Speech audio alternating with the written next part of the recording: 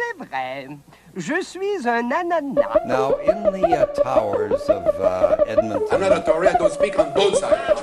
I do not use crack cocaine, nor am I an addict of crack cocaine.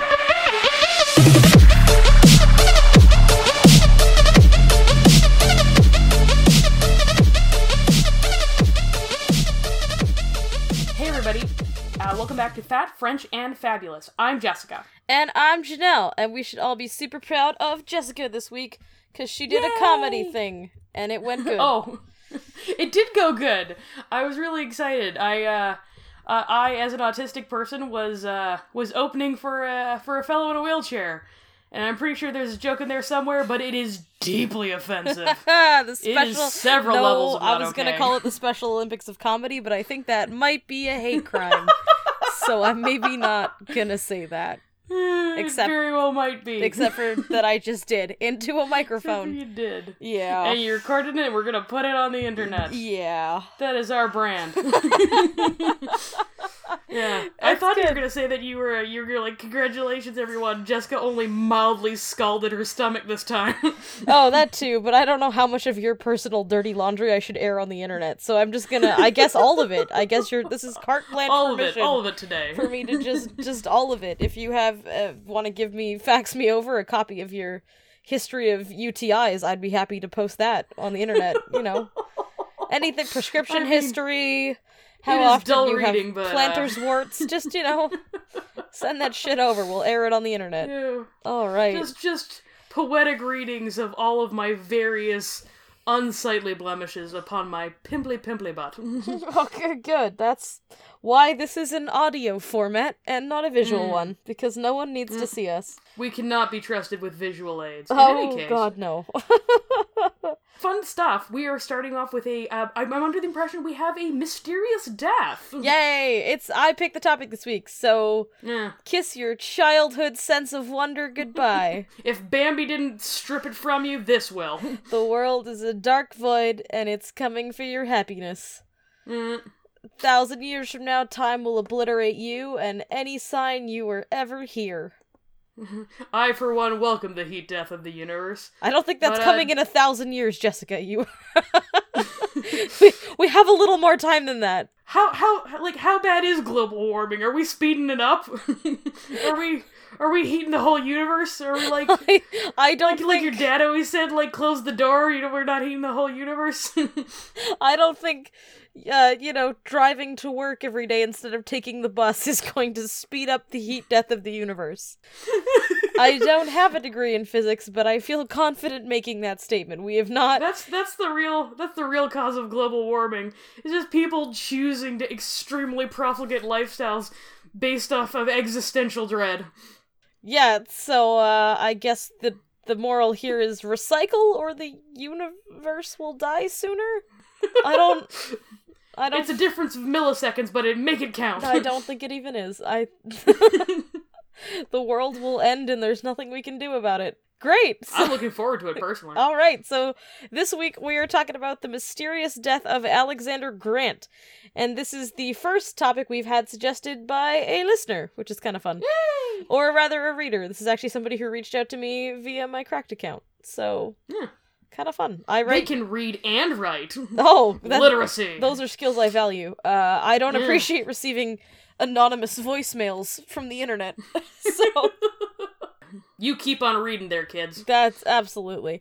This may come as a shock to our regular listeners, but most of my Cracked articles and most of what I've published to date is true crime and horror. Most of what I covered for Cracked was horrible, mysterious, unsolved crimes, which is completely unlike me. You don't say. I know. So somebody reached out to tell me.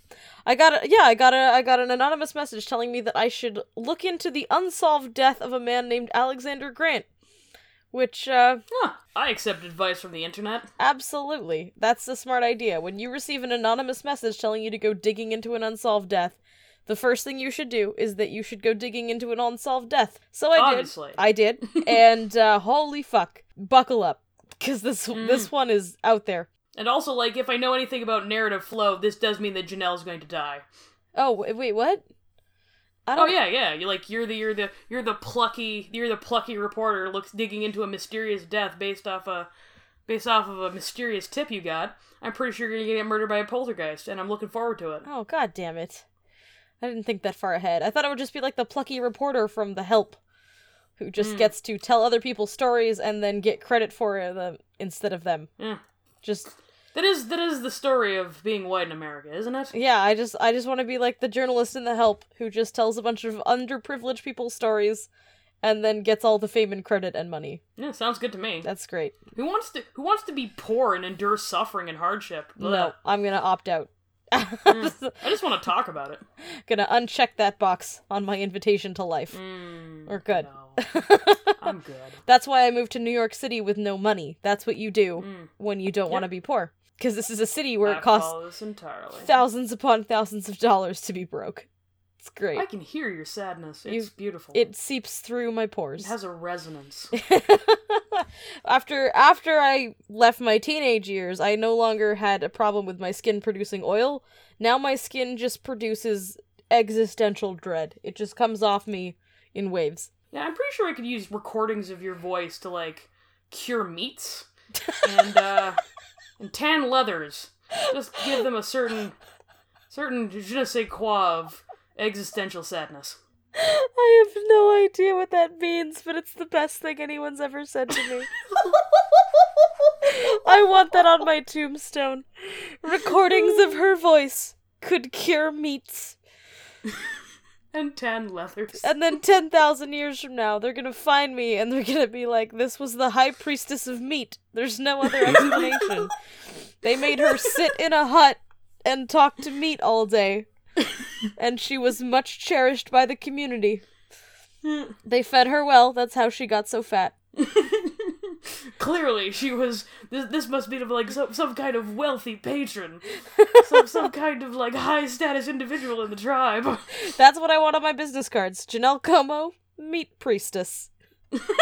See, I just like the fact that anytime you find someone buried with a sword, you call them a warrior.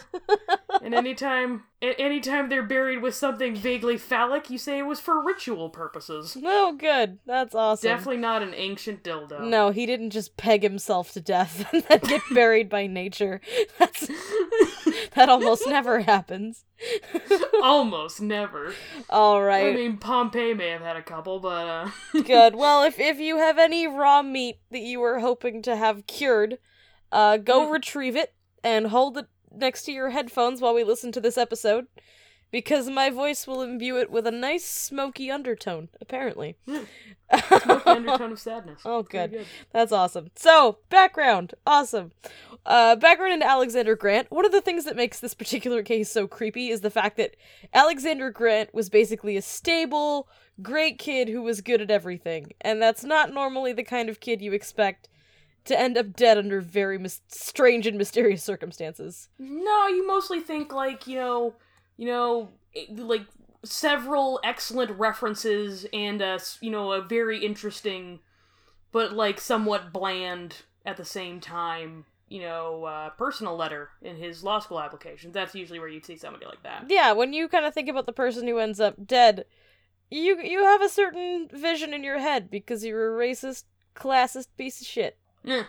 It's kind of and also because murder is usually a terrifying windmill of various forms of oppression that mean that you can't keep yourself away from knives. That sounds like a Cards Against Humanity card. A terrifying windmill of various forms of oppression. I'm just saying, the mere fact that I own a home makes me very less likely to be stabbed. I would pair that with the card, Things You Shouldn't Put in Your Butt. Because you shouldn't. Good. That just reminds me of playing that game with my mom. Awesome. Gross. Not that she once paired wifely duties with projectile vomiting, so, Your home is a little shop of horrors that produces people who look just like your mother. We're like a Xerox of crazy people. Awesome. So Alexander Grant was born in Lake Forest, Illinois, which is basically a generic place of birth, if ever there was one. If I had to invent a fictional birthplace. Small town nowhere. If I had to come up with a fictional birthplace for just an all-American kid, having absolutely no knowledge of U.S. geography, I think I could come up with Lake Forest, Illinois. It's just 2 nouns in a boring state. Mash 2 descriptors of the general landscape together and then just slap on an inoffensive state. That's why we're lucky that we come from Edmonton and not Grey Tundra, Alberta. I mean, I am from Grand Prairie. There's nothing grand about it, they just named it that to make themselves feel better. Yeah, and everyone thinks it's French because it's got an E on the end. Okay, it's not. So I actually looked up the town of Lake Forest, Illinois, and it is a small city of 20,000 people in northeast Illinois, and it had on-the-books discrimination laws against African Americans and Jews until 1990. I put in brackets in my notes, that is not a typo. So they celebrated the coming of my birth by, finally chucking out that old, like, no Jews, no blacks rule? Yeah. Basically, Alexander's family was actually Jewish, or his father was Jewish, and the children were raised both in his father's Jewish faith and his mother's Roman Catholic faith, which is kind of cool. Huh. They That were is a like, fun combination. instead of picking holidays, let's just do all of the above, please. Yeah. It's the way to do That's it. a great combination for just, like, the most intense religious guilt you have ever experienced. It's good, you can feel bad about all the things. It's good. You feel bad about everything. It's awesome. More religions, please. Alexander did not grow up in his birthplace. If I had to pick a reason why they left, I would say economic opportunity? I don't know. Oh, obviously. I can't that decide makes why so a much Jewish sense. family would leave a place that has on-the-books discrimination laws against Jews. It's a real puzzle to me. It can't be because they felt unwelcome. I'm sure it was a cheerful little town. It could not. The term sundown towns, I understand, refers to towns that have lovely views at sunset. Yeah, because it's sort of this odd thing where it's just like, on the book probably means, like, it definitely wasn't enforced, but, like, you do not have that kind of thing on the book unless there's a general cultural attitude. Yeah, it's not good. It's not good. Yeah, in the area. Not good. So Alexander Grant actually grew up in Briarcliff, New York, and he was essentially... Which sounds like almost like the same town. Yeah, it's the same. It's Just just the exact same pattern. you went from lake in a forest to thorns near a cliff, you know? Just places named after geography. Picturesque. Yeah, it's a little town in upstate New York. So Alexander Grant, as a teenager, was good at everything. Just literally everything. Everything. At Briarcliff Manor High School, he was a member of the International Tri-M Musical Honor Society, which recognizes musically gifted students who also achieve high academic grades and also do community and school service. Oh, it's so pretentious. So he was that kid. relentlessly pretentious. You know what, kids that are musically gifted, if you had an A+ and you played the trombone and you volunteered at the senior society, you needed some recognition. It's not coming. This is for particularly keen teenagers. Yeah, I don't think you're getting a lot of recognition from your peers for your skills on the flugelhorn. You kind of need someone to step in. No. In fact, like there's probably an active social deficit. You're being actively punished in terms of social isolation for this behavior. You are. There's some adult has to correct the egregious market distortion, the egregious market failure that is how much your peers are gonna tease you for being a fucking nerd. I was gonna say, you know the exact temperature of the water in the toilet bowl, and you are forced to test it regularly with your face. That's what's every happening time to you. the shower gets slightly too cold, you just have flashbacks. Oh god. He also won a regional prize in mathematics in the Intel Science and Talent Search. And musical and mathematician. he did. Goodness gracious. And he graduated from Briarcliff with high honors. Oh, that is lovely. Of course he did. He But was a geek. actually, he was very popular. He was apparently very talented, very popular, very bright. Like, he was just I bet he was symmetrical too. Oh yeah, I mean, you can find photos. He's just an all-American kid. He's just sort of good at everything. Very bright. I would look up the photos, but literally they mean nothing to me. Also, I mean, it's kind of hard to find Alexander Grant. It's not the most unique name in the world. But, How would I know I was looking at the right Alexander Grant? you No. wouldn't. That's the whole thing. You wouldn't. This is not a very famous case. Yeah. It's even the kind of name that you would just give, like, default, like, all-American protagonist. He was You know, default young all-American Alexander protagonist. Grant. Young Alexander Grant, the all-American boy. He kind of was. Here on an adventure. He was sort of good at everything. Everything was going great. And then after high school, he decided, how can I get even more awesome? So he enrolled at Boston College, where he was an economics major, and he secured a 3-year internship at a place called Risk Resources LLC, which is a financial advisory company here in New York City. Oh. He was also involved with, like, what appears to just be the master list of good charities. So he was involved, literally, this is just, if you just had to list good charities. Charity's greatest hits. He was. Meals on Wheels, Doctors Without Borders, the Robin Hood Foundation, Friends of the Rockefeller State Park Reserve. Just that last one, for flavor. Oh, yeah. Just, just a little bit of, just a taste of something a little intriguing and exotic. Just a little bit of character. His friend Dimitri Demoropoulos was diagnosed with terminal cancer. I know it's a funny name, but I can't make a joke because Dimitri's... He did have cancer. Yeah, he died, actually. And he died. Yeah, he's dead. Otherwise, I would be all over the name Dimitri Demoropoulos. Because it is hilarious. It's excellent. objectively. If But your it belongs to a surname dead man. is Demoropoulos, and you name your kid Dimitri, you have a healthy sense of humor. Or you have no sense of humor. It's Yeah, one of either the that two. or you want him to be a Spider-Man villain.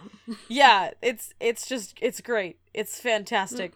But no, actually it's not fantastic because he did get cancer, and in the final months of Dimitri's life, Alexander really threw himself into fundraising for charities involved with cancer, fundraising for cancer research. So just responding to his friend's impending death in the healthiest fucking way possible. Yeah, pretty much. He was great. He founded his school's Just relentless maturity. He founded his school's first fraternity. He maintained excellent grades in college, and he was nominated for the Golden Key Honor Society. Of course he was. Yeah, he also found time, somehow, because I'm pretty sure this kid didn't fucking sleep. He found the time, seriously, he played in a band called the Jays, which performed in venues around New York City. So he was in a band, the founding member of the fraternity, he was fundraising for cancer research, he was involved with a handful of different charities, he had an internship. And he was maintaining his grades. Yeah, he was doing great, which makes it all the more strange that he never finished his degree. He passed away in his sophomore year. So that just took a really somber turn. Oh yeah, like I feel sad now. I was about to just say, like, he sounds nice. I'd like to be his friend. Right. He's very dead. He's doing great work, and he was right up until he died at the age of 19. So that's what the reason that we had to list that very long and sort of depressing list of his accomplishments, though, is that it really underscores, like, how strange this is. Mm-hmm. How out of character this is. So, in 2011, Alexander went to Saratoga Springs, New York during his spring break to visit a friend from his hometown who was attending Skidmore College. This was... Skidmore. I know. It's a funny name, but it's a very reputable school. They just name stuff after people. You went to Skidmore. They, at no point when they're naming colleges, they ever stop and think, like, do I want to wear this name on a t-shirt? Like, that wasn't a concern. It was... they were not considering the future earnings of the guest shop. Yeah, they're not... That was not their primary concern. No, how the bookstore hoodies are gonna sell.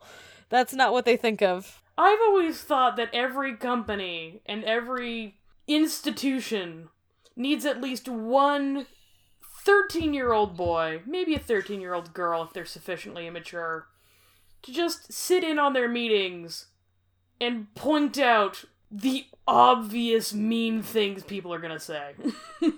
Every ad run by them. Somebody needs to vet school colors, because if I had chosen if I had chosen a university based on school colors, I would not have picked the University of Alberta or Columbia University. No. Yeah, they call it the green and gold. It's closer to, like, I don't know what you'd call it. It's forest like the and mustard. It's forest and mustard. It's our alma mater school colors. And it's hideous. No, the redeeming thing, though, is that the University of Alberta does not require you to wear the school colors to your graduation. Thank goodness. You mean I avoided going to my grad for nothing? Yeah, they would have made you just wear... It's just a black robe with a hood. I just hate going outside. That's correct. You burn in direct sunlight. Any amount of it. That's exactly.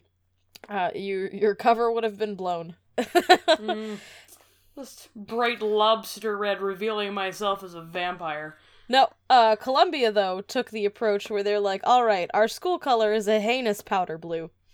Oh, it's quite something. It's something. And specifically, it's something I have not seen off of a baby.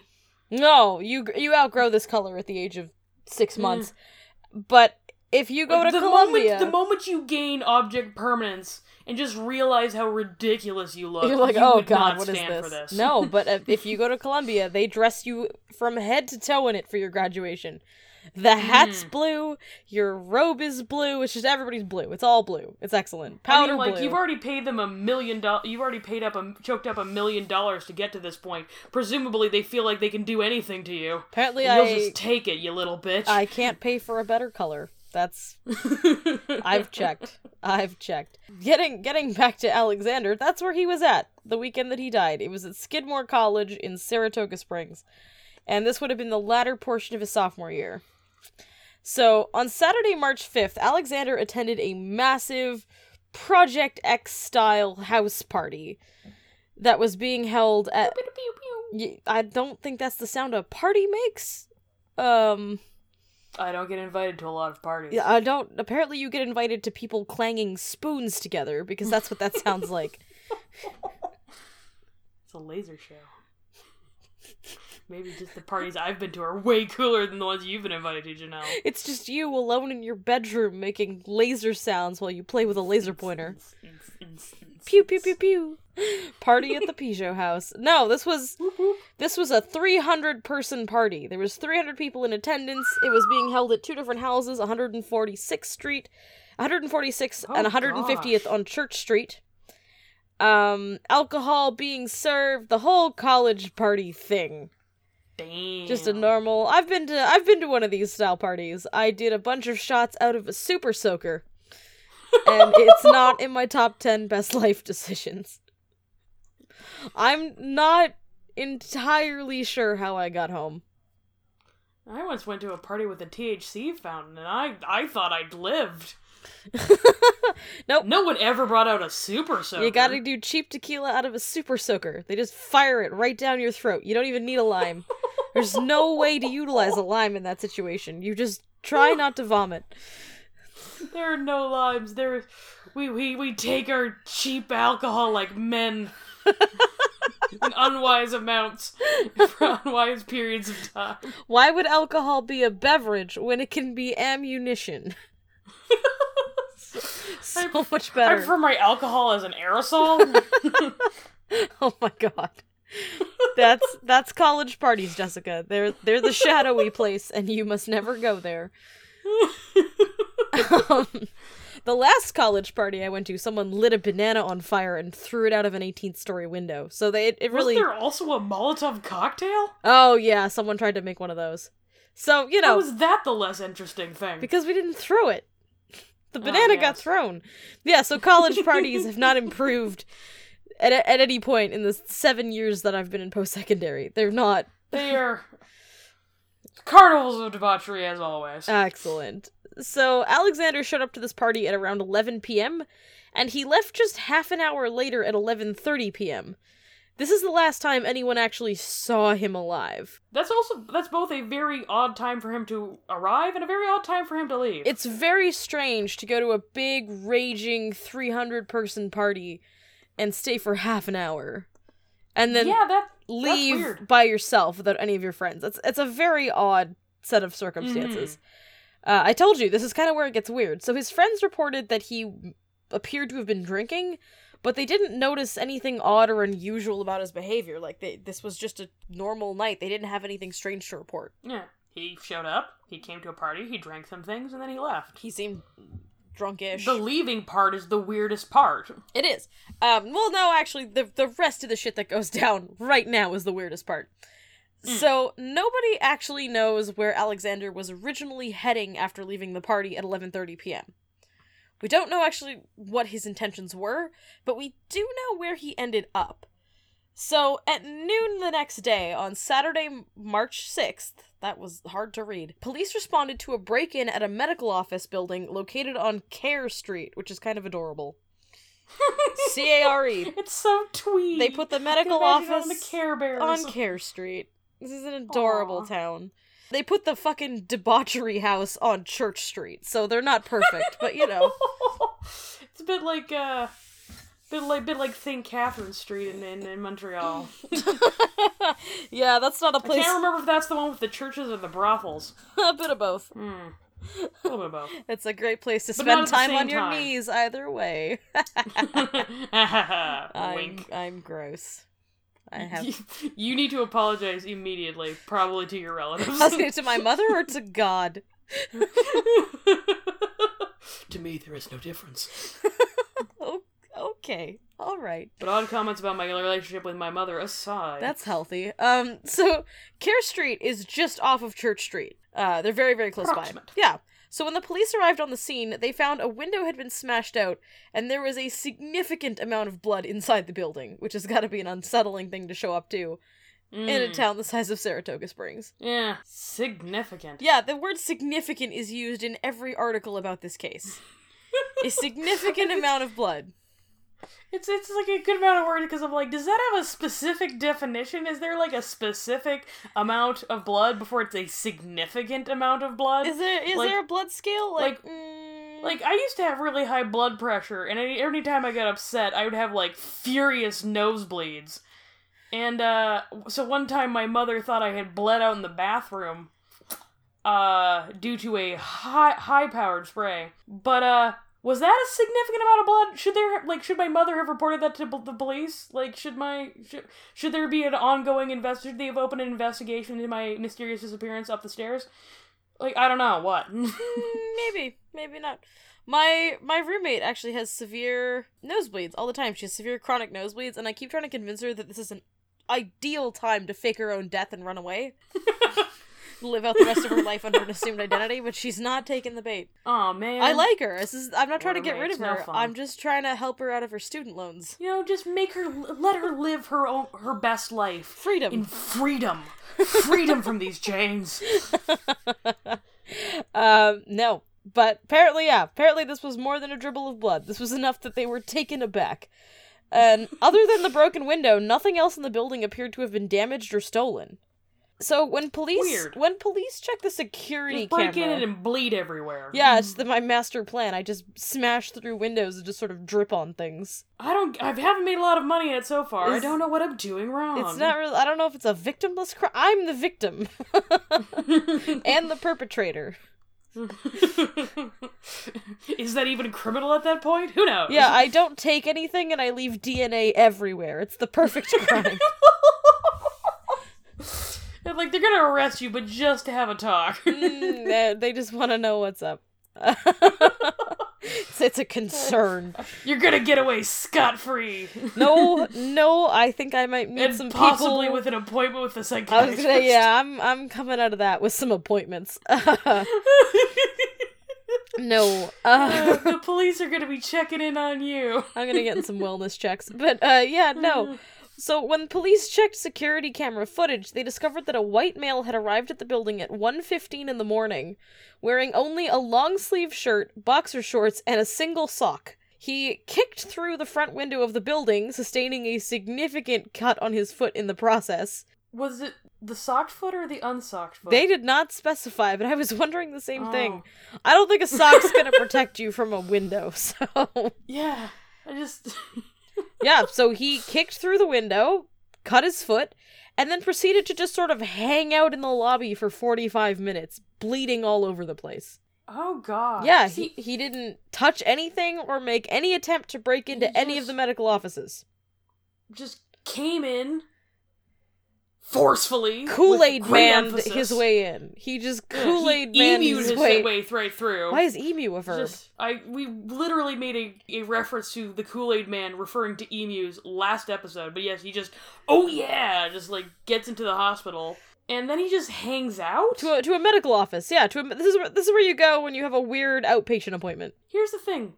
it is really hard to kick through glass. Like, glass, we usually think of it as fragile. Like, but, like, this is, like, professional business, establishment glass. Like, it's usually made, like, pretty break-proof. Yeah. Like, it's usually safety glass.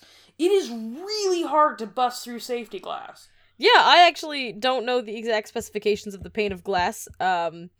Despite comments to the contrary, we do research this podcast, but I did not quite get that information about what kind of glass a medical office building had in its front window in 2011. But, yeah, normally... But presumably safety glass. It's usually safety glass. Yeah, especially if this is a medical office. They have confidential shit in there. But this is one of those weird outpatient buildings where you just go to get your blood taken in an office building and you feel weird about it. That's what this is. Yeah, if you want to piss somebody off and kind of break the window, you can do that. But to smash through it like an angry Hulk, it takes a little more effort. It's like you just, busted right into, just busted right into a clinic for dropping off piss and semen samples. As one bit does. odd. As one does. That's what I do every time I'm dropping off semen. Just bust right in and just here's some jizz. I don't want to know where you're getting that. Or for what purpose. My sister works at a lab. That she doesn't answer. Tells me a lot of delightful stories about various semen samples over dinner. I don't want to meet your family. I can firmly and proudly say that my sister handles a lot of semen. Just a lot of... I would start with... A lot of man juice. I would start with context before you tell people that. Quite a few ropes of pearls. You are gonna get bricks thrown through the front windows of your family home. You have made your sister into the harlot of Grand Prairie. I'm pretty sure anyone who heard me say that would just be confused, because my sister... I'm not gonna say she looks like a lesbian. No, because she it's more absolutely that she projects like a full force field that just sort of screams, I am a lesbian. Also, I'm only gonna say this because I'm fairly sure my mom doesn't listen to this podcast, but women do not have sex with men in order to obtain semen most of the time. That's not really... We're not after that sweet, sweet end product. It's about the process. It's more of a byproduct that we don't really know what to do with afterwards. Yeah, women are not actually all about that jizz. No, this is not Nobody just likes this. Man, I don't really want to hook up with him. I just want the jizz. I've gotta just lie back and think of England so I can just handle some jizz. That's not... That's sweet, sweet white gold. I hope my mom never starts listening to this. Alright. My mom's been listening to this. Hi, Mom! Great. Hi, Jessica's mother. I'm so sorry. I'm sorry I said Shale looks like a lesbian. No, you're not. But she totally does. You're not sorry in the slightest bit. So Alexander just sort of, was just chilling in the lobby in the middle of the night for 45 minutes, bleeding all over the fucking place. He didn't touch anything or make any attempt to break into any of the medical offices inside the building. And then he just kind of left at 2 a.m. Weird. A little, yeah.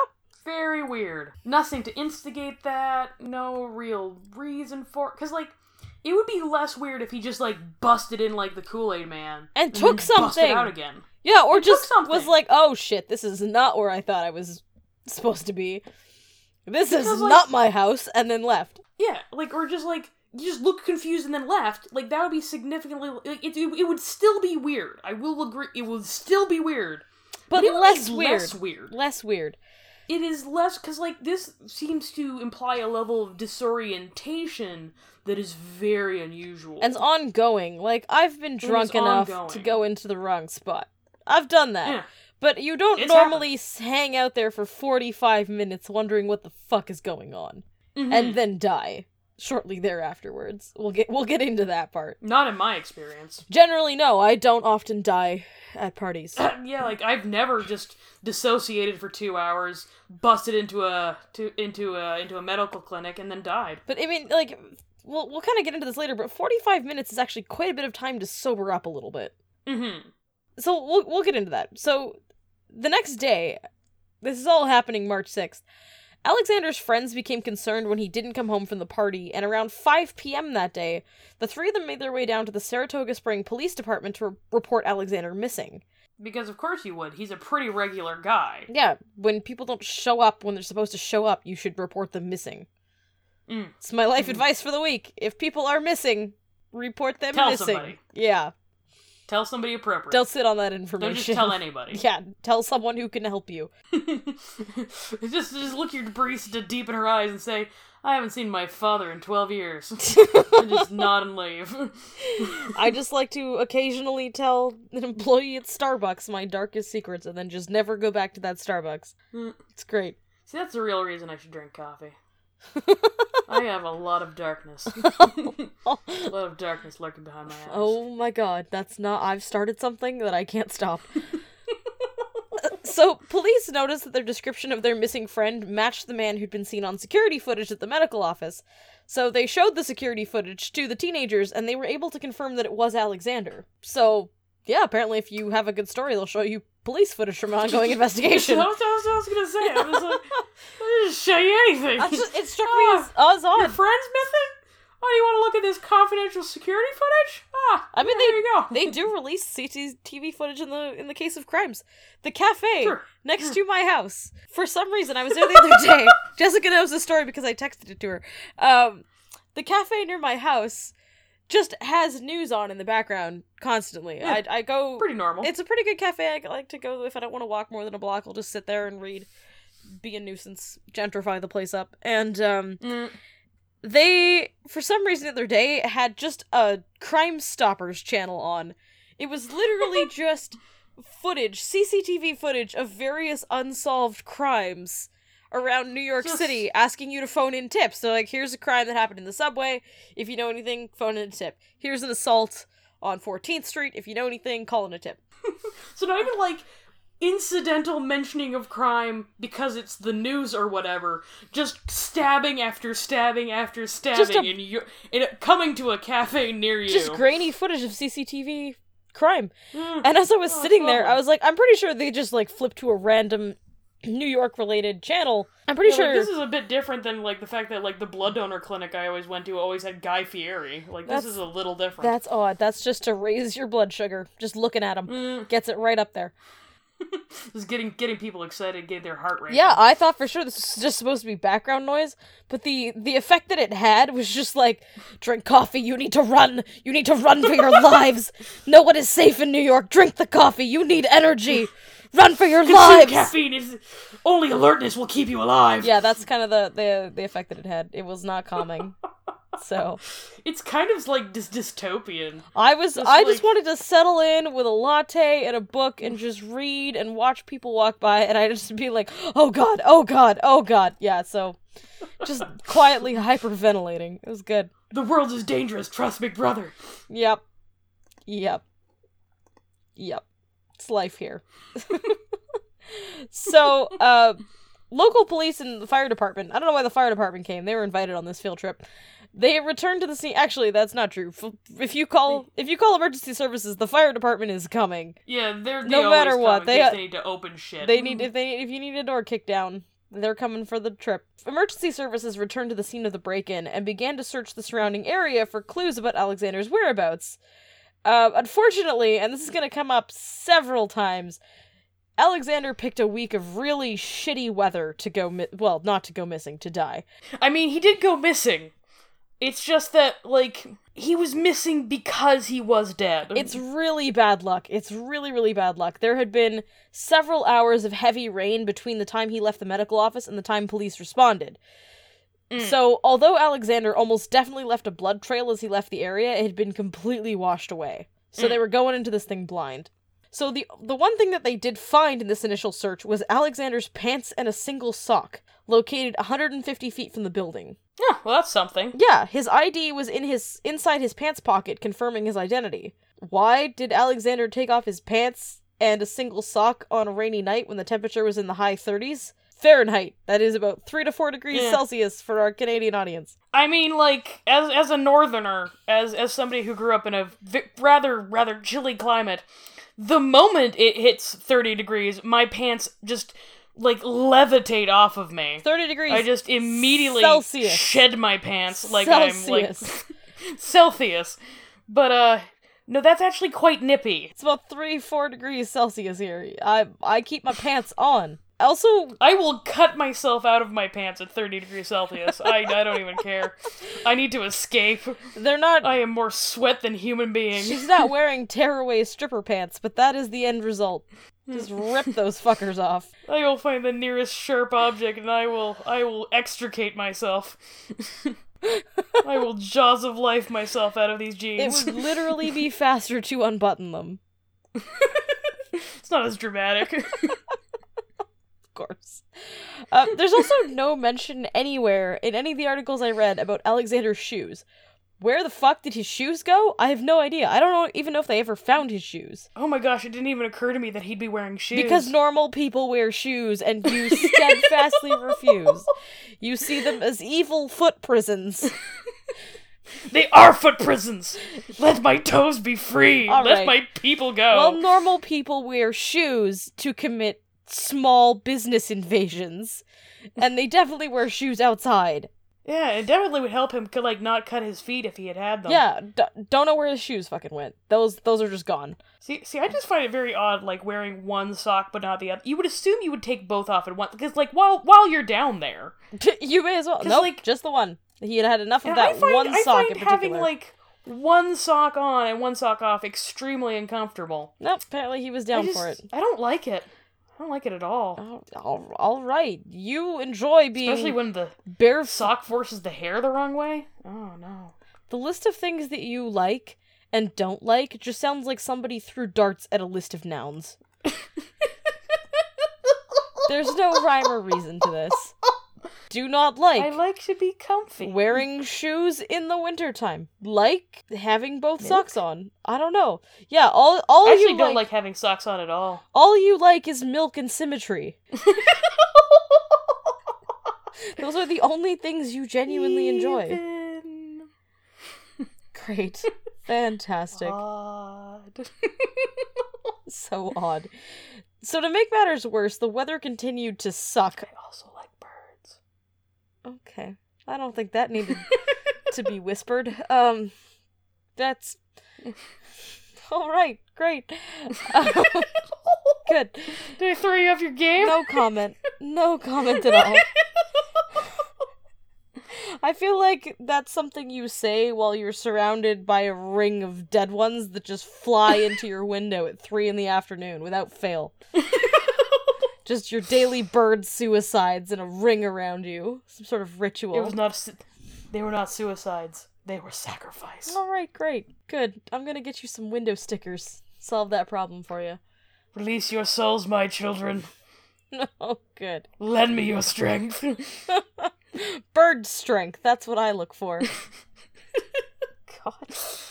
That's what I put on all my resumes. The strength of a thousand suicidal swallows. This is why you have to work from home. Back to poor Alexander. The weather continued to suck on the afternoon of March 6th.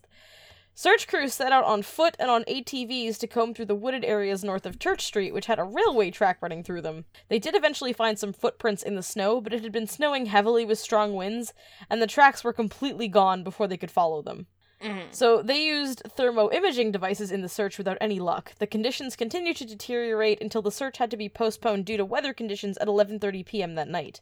They picked back up the next morning at 9 a.m. on Monday, March 7th, with 50 emergency personnel joining in the effort, and searched from 9 a.m. till 6 p.m. This time they brought in the big guns, they brought in the tracking dogs, they brought in the police helicopters. They also tried to ping the GPS on Alexander's phone and came up with just nothing. Yeah, so, like, unlike a lot of the cold cases, the really odd cold cases that we end up covering, it seems like the locals made a genuine effort here and, like, were genuinely pretty well organized, but it just seems like the resources they had when they had them and the conditions they were facing just stymied the search and, like, lost them valuable time. Oh yeah, like this had nothing to do with the work of the police. They were... Mhm. They were taking this very seriously. They did. They put a large amount of effort into this. They did a great job. This had nothing to do with them. There was nothing they really could have done at this point. While they were searching from 9 a.m. to 6 p.m., the reason that they had to call it off at that point was because a full foot of snow fell while they continued to search. Which is not great when think that you're searching for a pantsless young man who was bleeding the last time you have confirmed like a confirmed visual on him. It's a pretty bleak outcome. Yeah, you know that it's not good and that time is of the essence and that every second you don't find him, your odds of having a tragic ending go up. And it did end tragically. Astronomically. It ended tragically on Tuesday, March 8th, around 11 a.m. That's when they located Alexander's body. So he was located 0.3 of a mile from the medical office. And he was found submerged in a creek, tangled in the underbrush. So the part where he was found was right at the bend of a creek in about 4 feet of open water. And the creek was particularly hostile at the time they located him because it had been, there'd been heavy... You have a lot of precipitation. Yeah, heavy rain and snow, and there was quite a swift current at the time he was located. So it actually took them almost 90 minutes to get him out of the creek. Firefighters had to go in using special cold weather equipment and search and rescue equipment to get him out. And when they found him, he was still wearing the same thing he'd been seen wearing when he broke into the medical office. The long sleeve shirt, boxers, and a single sock. So they are pretty sure that he died not long after leaving that clinic. Which makes sense. He didn't get far. No. So Alexander's body was taken to the Albany Medical Center Hospital for an autopsy, which was performed by a forensic pathologist. And what they found was that the cause of death was ruled to be a combination of drowning and hypothermia. Although he'd lost quite a bit of blood, he hadn't lost enough to die, or even really, they don't think, to be seriously disoriented. The medical examiner said that the hypothermia would have been far more disorienting than the blood loss. You can actually lose quite a bit of blood, and absolutely. just keep on kicking. The amount of blood they even take out when you donate blood is, it's quite a bit. It is quite a bit. It's substantial. And... It is a sizable Capri Sun. Oh, no. Of blood. Nope. It is a healthy sack of blood. Did I ever tell you the time that I went and donated blood with my roommate, and the nurse offered to let him hold, his fresh blood? Oh, my God. I didn't... Because, I mentioned that, I had never got to hold it, and so she's just like, oh, do you want to? And she just let me hold his still warm sack of blood. That's a level of intimacy I do not need to achieve with anybody. Not even myself. I do not need to hold a still warm bag of my own blood. I'm good. We are brothers now. Oh my God. And also, nothing says this is not a clinic run by vampires like measuring blood in Capri Sun juice pouches. You can donate blood, it's quite substantial, and you're basically a bowl of soup and a cookie away from being okay. Yeah. I wouldn't You can skip home. I wouldn't operate a combine harvester the day after you give blood. But other than that, you can kind of go... I felt fine for the rest of the day. I also wouldn't operate a combine harvester on, my anxiety medication. It's would not let basically you... fine. I would not allow you to operate a combine harvester under literally any conditions. Yeah, you are no worse than my default state of being when you've had a little bit of your blood taken out. It's great. I don't know who that says more about. Yeah, I once did a really depressing manual for emergency service workers on how to find runaway autistic people. Cheerful shit. Who sometimes, very, very fun, very fun. I looked at a lot of lifespan and death statistics, and for disabled people, which is a delightful pastime, and I was fine. Great.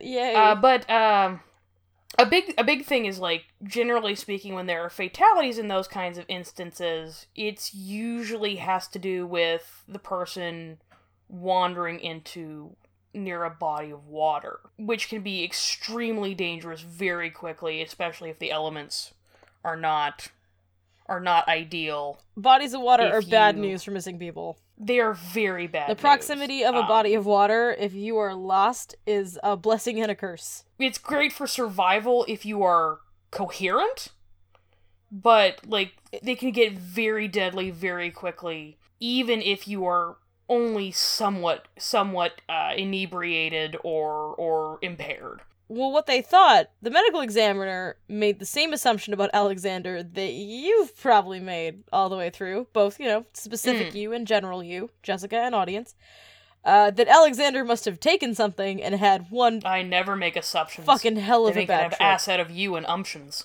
I need to tell you what idioms are. They're not that. It's like you learned idioms by taking idioms and then putting them into a blender.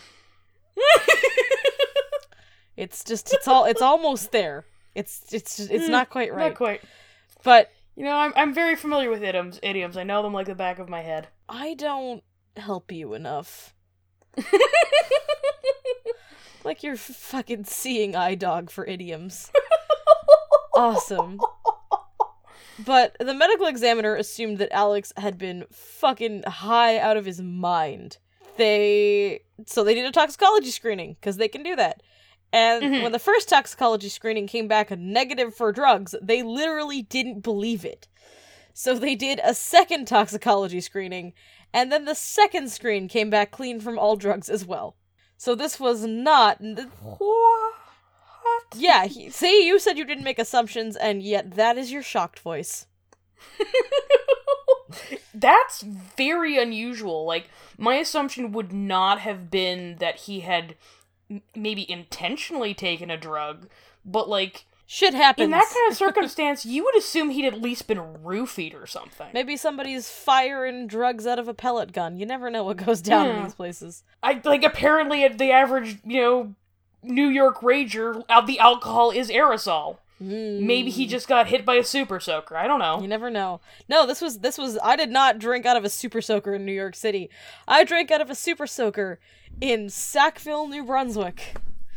Ah, yes. Where, Sackville. Incidentally, one of my classmates went missing under almost the exact same circumstances as Alexander Grant. So, there's just something about small... It's the super soakers. This is the revolution. So, this doesn't mean that Alexander was sober, though. The autopsy did determine that he had a blood alcohol content of 0.16 at the time of his death, which is pretty drunk. To be clear, that's pretty drunk. But is it wander away from a party and kick through a window in your sock feet drunk? Yeah, because wander away from a party, kick through a door in your sock feet, stand around staring at a medical office for 45 minutes, then wander off into the snow.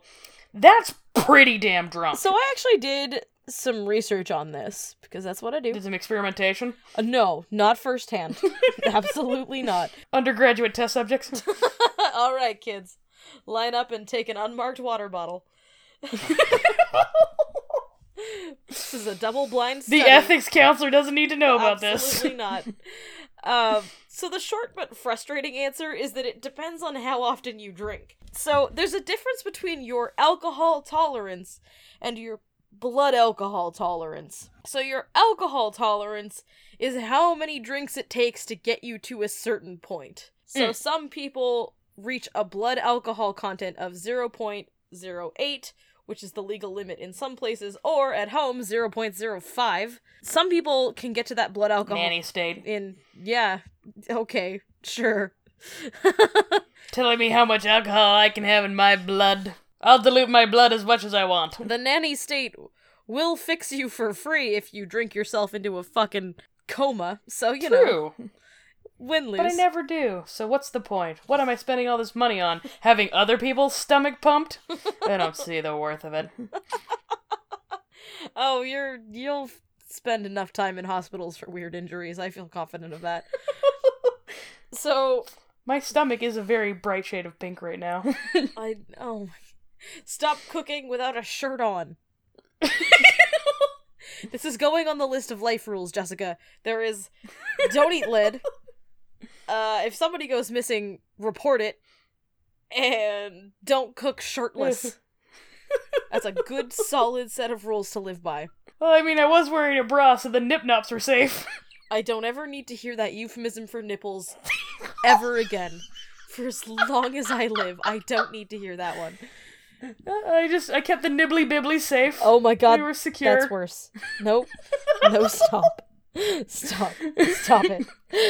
The nooberty booberties. Oh no. It's like you got your sex ed out of a Mother Goose rhyming book. Oh my god. The flesh pebbles, I don't know. Nope. I no longer want to have a body. I want to be a non-corporeal consciousness. Because of the things you've just said. But your alcohol tolerance determines how many drinks it takes to get you drunk, or to a certain point. Your blood alcohol content tolerance determines what happens to you when you hit a certain point. So, for a first-time, highly inexperienced drinker will black the fuck out at about 0.15. You'll lose consciousness around 0.15. An average person, on the other hand, does not lose consciousness at 0.15. The average person starts to be considered very seriously intoxicated at 0.2. And alcohol poisoning sets in for the average, moderate, regular drinker at 0.35. So, like, the 0. Whatever, that is literally how many parts of alcohol are in your blood compared to everything else that is in your blood. Yeah, your blood is 0. Like, how much of your blood is composed of alcohol? If your blood is 0.2% alcohol, you are in trouble.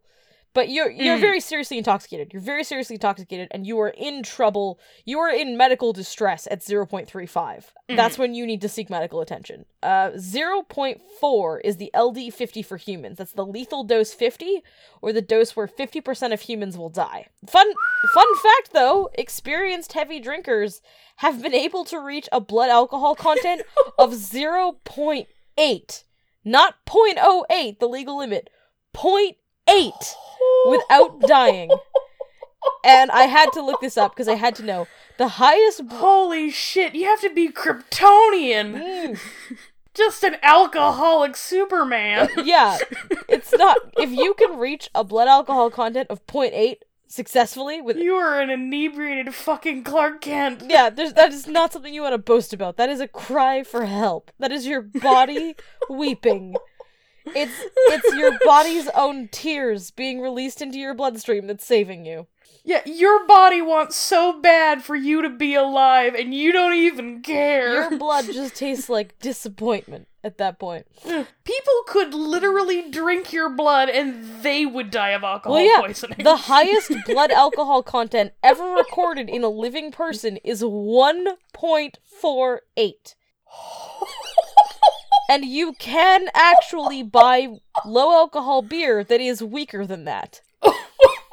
So that blood alcohol content came, I don't know if you can still say this. Is this racist? I don't know. It came from Poland, which didn't surprise me at all. Can we still make Polak jokes? I don't know, but it came from Poland, and I was like, yeah, okay. I think it's fairly safe. Like, I think it's, like, significantly backed up by the data that people in the Eastern Bloc have rough lives. Oh my god. And this came from a man who was involved in a car crash, so when they breathalyzed him, they were like, oh shit. He actually survived the alcohol intoxication. He later succumbed to his injuries from the crash, like, he didn't really make it out of this incident alive, but he did survive the intoxication. So there you go, kids. If you believe in yourselves, and you work hard, you can reach almost a blood alcohol content of 1.5%. You can approach that. You can be so drunk that the rescue workers who pull you out of the car crash get a little bit tipsy. Yeah. Just from breathing your air. That's just your respiration. Never let anyone tell you that dreams don't come true. This man's blood, I am a notorious teetotaler. This man's blood was so alcoholic, it was quite a bit more alcoholic than I prefer my drinks. Yeah, several religions probably can't touch this man without violating their holy text. No, absolutely not. It's not good. Just having skin contact with this fellow, I think would get you excommunicated from some religions. It's not good. It's not good. But that makes it hard to judge, really, how drunk Alexander was. 0.16 is high, but it's not possible to know if that was a wild night for Alexander, or if that was a catastrophic blackout night for him, without knowing his drinking habits. If he'd never really had alcohol before, and this is a first, if he'd been drinking kind of regularly since the age of 16, then no. Absolutely not. So it's hard to say, and it's also important to keep in mind that, like, when you stop drinking, your blood alcohol content actually rises. So after you stop, you still have an hour or two with your blood alcohols going up as you start to digest the alcohol that's sitting in your stomach. This is not an instantaneous process. If you want instantaneous, cocaine, heroin, which you don't want, by the way. Do that. We're not no, advocating this is not an advocation.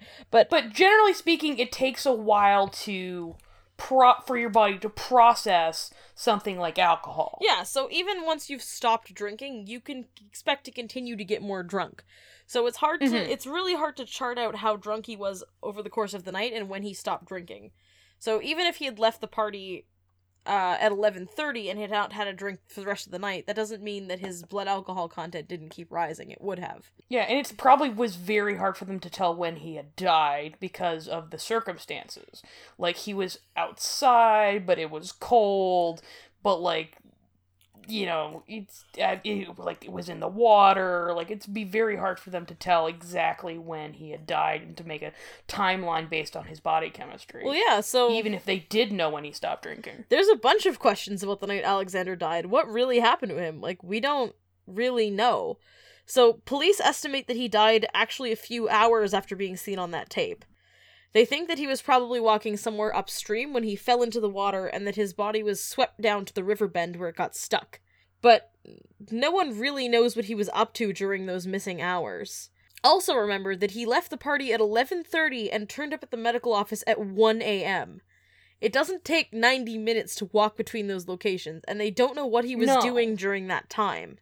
They're very close together. That's odd. Yeah, and, like, officially his death has been ruled as an accident, but there's no solid explanation for why a high-achieving young kid, great social support system, lots of friends, well-liked, no history of mental illness, no history of behavioral problems, with no drugs in his system, and a not catastrophic amount of alcohol in his bloodstream, decided to leave a party, take his pants off, break into a medical office, and then fall into a creek. That doesn't make... That's really strange. It's strange when you put it into a sentence. It's really, really odd. The police kind of theorize that Alexander might have removed his pants and his sock as a consequence of hypothermia.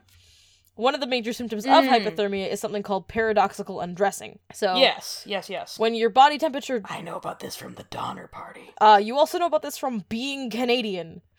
Because when you grow up in Canada, they remind you of the symptoms of hypothermia constantly. All the time. You learn this in grade school. You do. This is drilled into you. And if your parents did not inform you what that tingly feeling you get when you stay outside too long, like, if you don't know this before the age of 5, your parents have failed you. They resent you, you ruined their marriage, they never wanted to have you, you were a mistake. Wow. Like, that's what that means. Oh. Like, if your parents did not inform you about, like, the symptoms of frostbite, they just never loved you.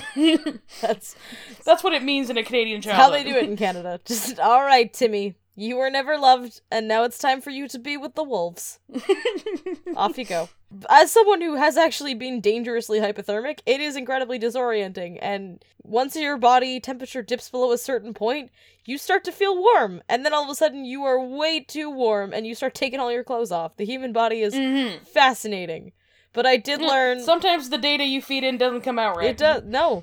Also, if you are not good at cross-country skiing, you should probably not go on a 26-kilometer cross-country trek with a 60-pound pack on your back. That's what I learned. That's good to know. You could fall in a snowbank and then have that snow melt and then be completely covered in wet clothing as the sun's going down and then get hypothermia on a mountain. That's a series of events that can happen to you. As someone who is pasty and very sensitive, I have nearly gotten hypothermia and hyperthermia on the same day, so I'm a fun individual. That's kind of what Vancouver put into their travel ads. You can ski and swim on the same day. Heat stroke and hypothermia. Heat stroke and then hypothermia? We got the place for you. Absolutely. But yeah, they think that he may have taken his pants off and his sock off as a symptom of hypothermia, but it doesn't totally explain it because why did he go outside in the first place? And can you really become that hypothermic in 90 minutes on a night when it is not below freezing? Yeah. Like, it's not below freezing. Like, he had been at a party, and then, like, he goes and he spends, like, and, like, he's already lost his pants by the time he hits the clinic. Also, alcohol can make you feel a lot warmer than you are. Like, people often talk about, like, oh, you know, drinking a bit of alcohol to warm yourself up. But that's just a sensation of being warmer. It's actually worse. Because your blood's thinner. It's actually worse, because it thins your blood, it dilates your blood vessels. So, like, it actually makes you get cold faster. But still, I have been drunk and outdoors. Yeah. In similar conditions for longer than 90 minutes, and you get cold, but you don't get disoriented hypothermic. As like a Canadian with like a relentless disregard for my own personal comfort, but not my own personal safety. Like, I have walked home. Like, it took a 2-hour walk outside at night at these kind of temperatures. Yeah. I have. Like, on a regular basis, I would do that. My brush with serious hypothermia happened up a mountain in temperatures that were dipping down to -20 when I was completely soaking wet. This was not a gentle walk home. This was in extreme conditions. And even then, I still didn't reach the point where I was hysterical. And no. I was still... Never mind to the point of, I still hung on. Undressing. Like, eventually somebody found me and I was not okay, and they made me change clothing on the side of a mountain, and I was fine. But they got me to the cabin in time. I have all my original toes. It's okay. But it took a while to kind of go from I'm uncomfortable to, like, I am in serious medical danger. Yeah, and it's like, it's the kind of thing where it's just like, unless you are deeply impaired at that moment, why wouldn't you do something to address it? He broke in somewhere, presumably that had internal heating. Even if it wasn't they don't let buildings freeze at night. The pipes will freeze and burst. They keep buildings, even if they don't keep buildings... Yeah, they're heated. To a comfortable temperature at night, they have some heat going so the pipes don't burst. Yeah, and at the very least, it wouldn't be like standing in the middle of a blood-covered lobby is at the very least warmer than walking around in your sock/bare feet outside. Right, so what... Like, if he is, like, hypothermic at this moment, if we think that this is paradoxical undressing, there's no way, like, why would he go back outside again? And he's a block away from his friends. He's really close to his friends at this point, and he's presumably is warmed up after 45 minutes inside. Why is he not realizing what's going on? Why is he not reaching out for help? Yeah, like, presumably there's phones in there. And it's like, even if you wouldn't recover from hypothermia in those conditions, like, you should have a little more clarity than when you first came in. That's what makes this whole case so unbelievably strange. So, incidentally, if you have any information that could shed some light on what went down, and you've been sitting on it for 7 years for some reason. Yeah, you just didn't think that was anyone would be interested. Yeah, now's as good a time as any. Get in touch with the Saratoga Springs Police Department. At one point, they'd be curious. The family was offering a $100,000 reward for information at some point in the past. They seem to have largely sort of accepted that they're never going to know what happened to their son, but, you know, cut them some slack, drop them a line. After Alexander's death, his family actually filed... Don't be cheap. Yeah. His family filed a $5 million lawsuit against 9 of the people who organized the party that he attended the night he died, on the grounds of illegally providing alcohol to a minor. To our audience is still largely Canadian, so remember that the drinking age in the US 50-50. is 21. He's 19, he's a minor. Even for half of Canada, like it's under 19, so this may surprise you. Yeah, he's good to get rip-roaring drunk in public in Nova Scotia, but not in New York. They're a little frailer down south. We like to keep them safe from the evils of alcohol. The devil's spirit. Like a baby crib made out of prohibition. So, the family didn't file this lawsuit to get money. That wasn't really the point. They didn't want to file it. They were just hoping that the threat of legal action would prompt people... Would shake something loose. Yeah, they hoped that having people investigated would sort of scare them into giving information that they might otherwise not have come forward with, to get some more clarity about what happened the night he died, but none of them ever did, and when it became clear that they weren't getting any more information than they already had, the family dropped the lawsuit, and that's kind of been the last to come of this case. That's kind of it. So, There you go. There's your nightly dose of Strange. existential horror. Betty by Bugaboo. Good night, everybody. I guess, like, sweet dreams. Maybe don't listen to our podcast before you go to bed. That's Yeah, maybe first thing in the morning is a bit healthier. Maybe you should start your day out this way and just really. Do you want head this off to to be... the office listening to this podcast, and then just like greet your coworkers with a dead-eyed stare, just filled with the horrors of the world. I don't think I'd want to start my morning with this. I want some pump-up What's music. better, lunch? I don't know. I want to start my morning Your with Pilates class? some, kind of pumps you up, gets you going, not like, good morning, remember you will die and maybe it will never be solved. Your family will grieve until they too die. That's maybe not. One day, your name will slip from everyone's lips, and there will be no one who remembers you.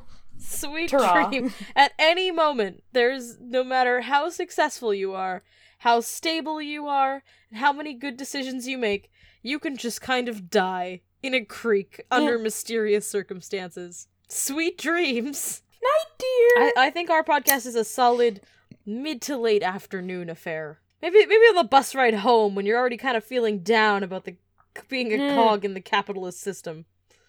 You just want to, like, fully commit to that ennui. I gotta keep this bad mood going. Let me get some Fat French and Fabulous. Roll up to your Pilates class just filled with rage and despair. Absolutely. I'm pretty sure if it makes that hot yoga all the more vivid. Yeah, you can tell neither of us have ever been to a fucking Pilates class. I mean, like, it's kind of in the title.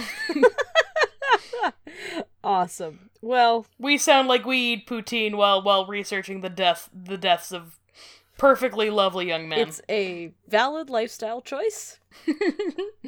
It's a culture? I will not hear otherwise. It's a religion, almost. I think you should need to respect my traditional beliefs. Awesome. Not how that works. Not how religious protection clauses work, but okay. I just recently read about someone who wore a colander for her driver's license photo on the grounds that she worshipped the giant flying spaghetti monster. People, that's the only point of that religion existing. The only reason that the Church of the Flying Spaghetti Monster exists is so people can legally have grounds to take colander photos for their license. It's just being a dick to the poor innocent bureaucrats of the DMV. That's the only reason it exists. That's their only goal in being a thing. And I stand by that. Let the hate mail photos in every driver's wash license. over me. I love what they do, but it's the that same is what reason they why do. you claim to be a Jedi for the national census. Absolutely, come at me. Anyway, we hope you've enjoyed this episode of Fat French and Fabulous. Is enjoy the right word? We hope you fear the world. Don't go outside. Experience appropriate terror and awe. Awesome. I've been Jessica. And I am still Janelle. And we are Fat, French and Fabulous. Woo! As always, thank you so much for listening to this podcast and continuing to support us. Clearly, we haven't driven you guys away with our depressing topics yet, so thank you very much for that. I do want to add a little bit of information to this episode. After we finished recording, Jessica's mother actually provided some additional information on the case because the woman is a living, breathing true crime encyclopedia. Alexander Grant was actually spotted on security camera at 11:31 to 11:34, walking along the side of the train tracks, so just some additional information that we forgot to add to the actual episode. Other than that, we would absolutely love it if you guys would write us a review. Reviews on places like the iTunes directory, any kind of app that you listen to your podcast, our Facebook page. Anywhere you can leave us a review is super helpful to us. It lets other people find the podcast, and it helps us get through the day, knowing that at least somebody out there thinks we're awesome. So thanks very much to everybody who has written a review. If you like us, we'd love it if you'd leave one. Also, if you enjoy us, be sure to subscribe. You can do that in a number of ways. You can do that on any app where podcasts are found. You can also subscribe to us on all of the various social medias. We are on most of them.